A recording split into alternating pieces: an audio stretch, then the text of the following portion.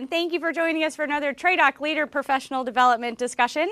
I'm Sarah Houck, the Command Information Chief for TRADOC Communication Directorate, and I will be the moderator for today's event.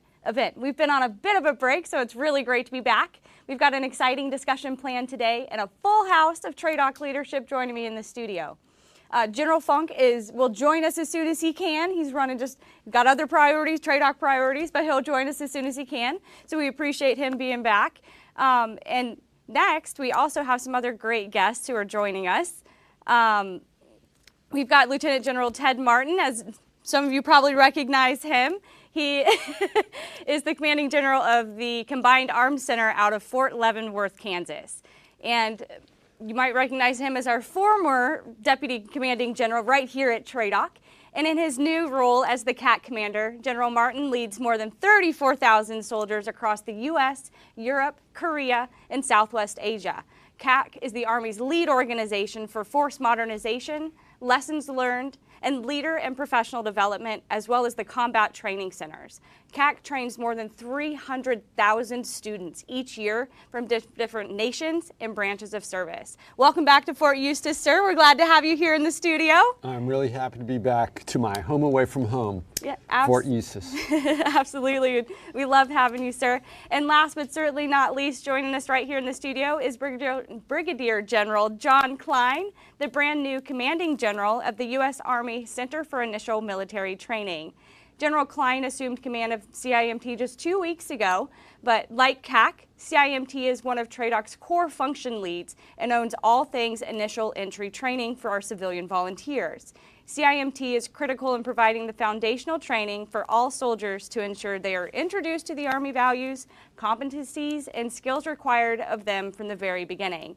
CIMT is also the fitness test and holistic health and fitness. General Klein, thanks for joining us today. It's great to be here.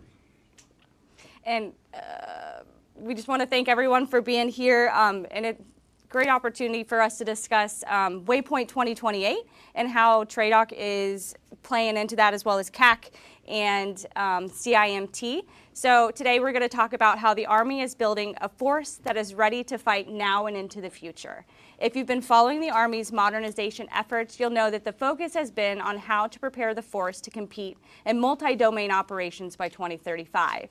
CIMT and CAC are critical players in delivering an MDO-capable force by 2028.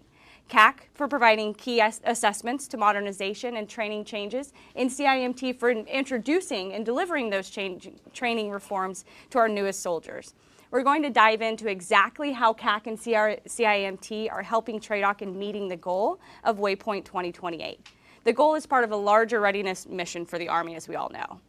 And just as a reminder, before we get started, we want you to be part of the discussion. So leave your questions in the comments section, and we'll try to get them answered during the event. If we can't get them answered, keep an eye on our social media, and we'll get answers from these great leaders and get them posted in the near future. And now, with that, we're going to get started. So at the beginning, I gave a little bit of a brief overview of what CAC does, but General Martin, could you give us a more in-depth explanation as to what exactly CAC does and why it's so important to the Army? Sure, Sarah. First, I'm really humbled by getting the opportunity to continue to serve in the Army. And when I got tagged to go to the Combined Arms Center, honestly, it was a dream come true. It's like my whole Army life helped prepare